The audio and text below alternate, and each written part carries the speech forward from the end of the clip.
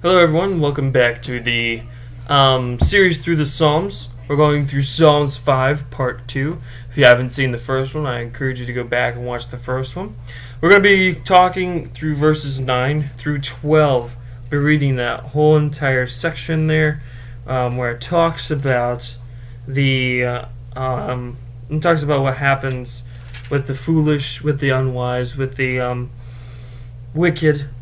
It says in verse 9, "For there is no faithfulness in their mouth, their inward part is very wickedness. Their throat is an open sepulchre, they flatter with their tongue.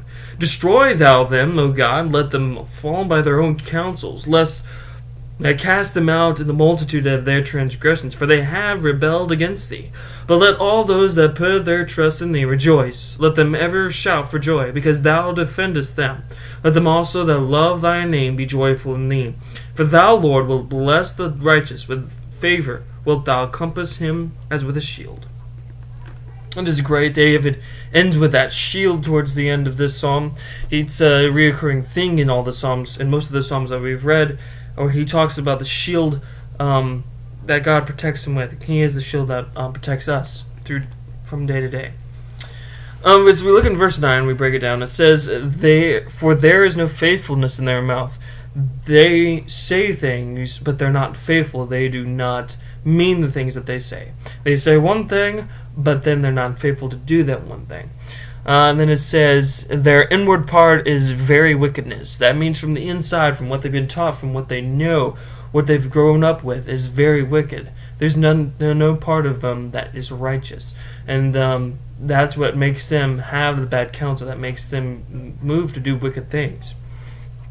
Their throat is an open sepulchre. Everything that they say is death. It's vain. It's something that does not encourage. It's hopeless. It's poor.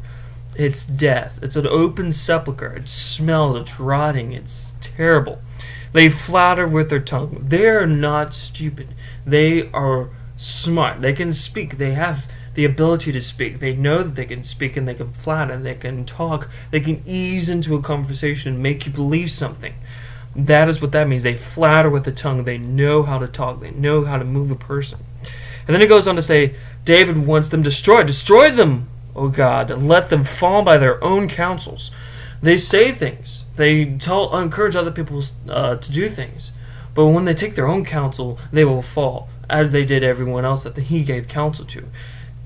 God gives us mercy. It's shown there in verse 7. That David, even as a sinful person, "But as for me, I will come into thy house in the multitude of thy mercy, and thy fear will I worship toward the holy temple." David has mercy. He's done very wrong things, but he's still going to walk and be in God's house because of God's mercy. But what David's saying here is, destroy them, O God. Let them fall by their own counsels.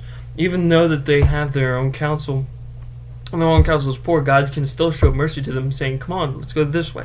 I don't want you to go that way." And not let them deserve the consequences of their actions. That's God's mercy. But David's saying they've rebelled against you. They don't deserve to be with you. They keep on rebelling, even though they know the truth, even though that they've been told the truth. They rebel against you. They don't want any part with you. So they should deserve all their consequences for their actions, for their counsel. Cast them out in the multitude of their transgressions. They've gone against your will, God. They've gone against your laws. They've gone against every part of you. For they have rebelled against thee. They've rebelled against God. But let all those that put their trust in thee rejoice. Let them ever shout for joy, because thou defendest them. Let them also that love thy name be joyful in thee. He's telling us to be exuberant, to be joyful, to be excited about Jesus defending us from those people to seek evil of us, to do things against us, to rip apart our relationship with God. But let all those that put their trust in thee rejoice. Rejoice because you put in trust in God. You have faith in God. Don't let your feelings put you in a spot where you don't put trust in God. Those feelings are temporary. One day you'll feel like you're saved. Next day you feel like you're letting down God. Don't let those moments defeat your faith and trust in God. Have faith and rejoice in that faith. Rejoice in that trust in God. Let them ever shout for joy because thou defendest them. God defends us. He defends us from those that seek evil against us. and we should have praise and shout out to God. Let them also that love thy name be joyful in thee. We love God's name. We should love God's name. It is a name that gives us peace. It's a name that shows us love, and we should rejoice in his name. And then I like the last verse. For thou, Lord, wilt bless the righteous. With favor wilt thou compass him with a shield. For thou, Lord, wilt bless the righteous. With favor wilt thou compass him as with a shield. We should strive for righteousness. As God said about Job in the beginning, he called Job a perfect man.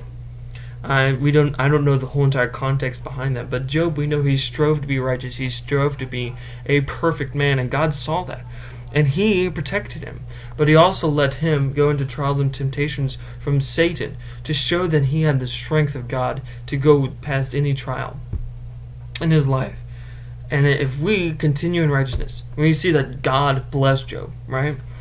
And because of his righteousness, God saw favor in Job and protected him. It was only when God stood back and did not protect him that Satan came in and tried to give him trials and temptations and tribulations to make him curse God, to make him say evil things about God, to depart his relationship with God, to throw it all away, to break it. But God will step back in, when we still have faith and trust in him and strive to do righteous things, to do what is right, to uphold God's law. He will give us a compass, a shield around us. And I like how we end that psalm with a shield. It is mentioned many times in the Psalms how David uses his shield to compass him. It's an important weapon. It's an important thing. The shield pushes people out of the way that want to do harm to you. A shield protects you from the military weapons that try to pierce through and hit and kill you.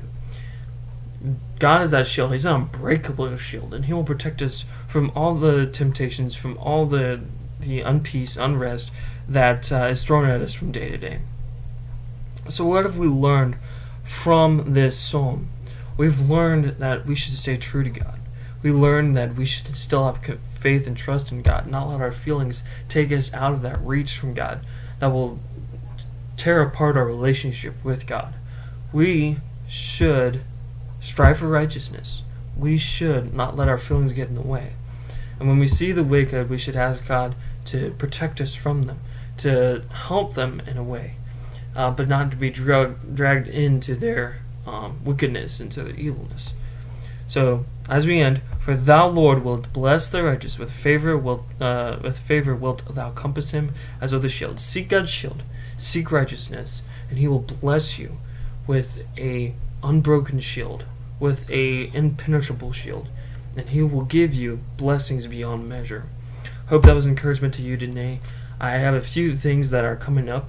I still have to do Psalms 6, 7, and 8. I'm catching up in our Psalms, and I'll be putting those videos out here shortly. I'm hoping to make a few changes in the way I've been doing these. I've been more excited about doing these. I hope I've been more comfortable talking about these topics, and I'm hoping you guys are getting something out of it. If you have anything for me to learn, anything that you see to criticize how I'm doing these, how I'm speaking, or whatnot, how I'm breaking these down, please, in the comments, or tell me personally if you know me personally, what I could do to better myself in these in speaking on YouTube and on my podcast. I hope you are having a blessed day. May God bless you, keep you, may his face shine upon you, and give you peace. See you next time for the next video.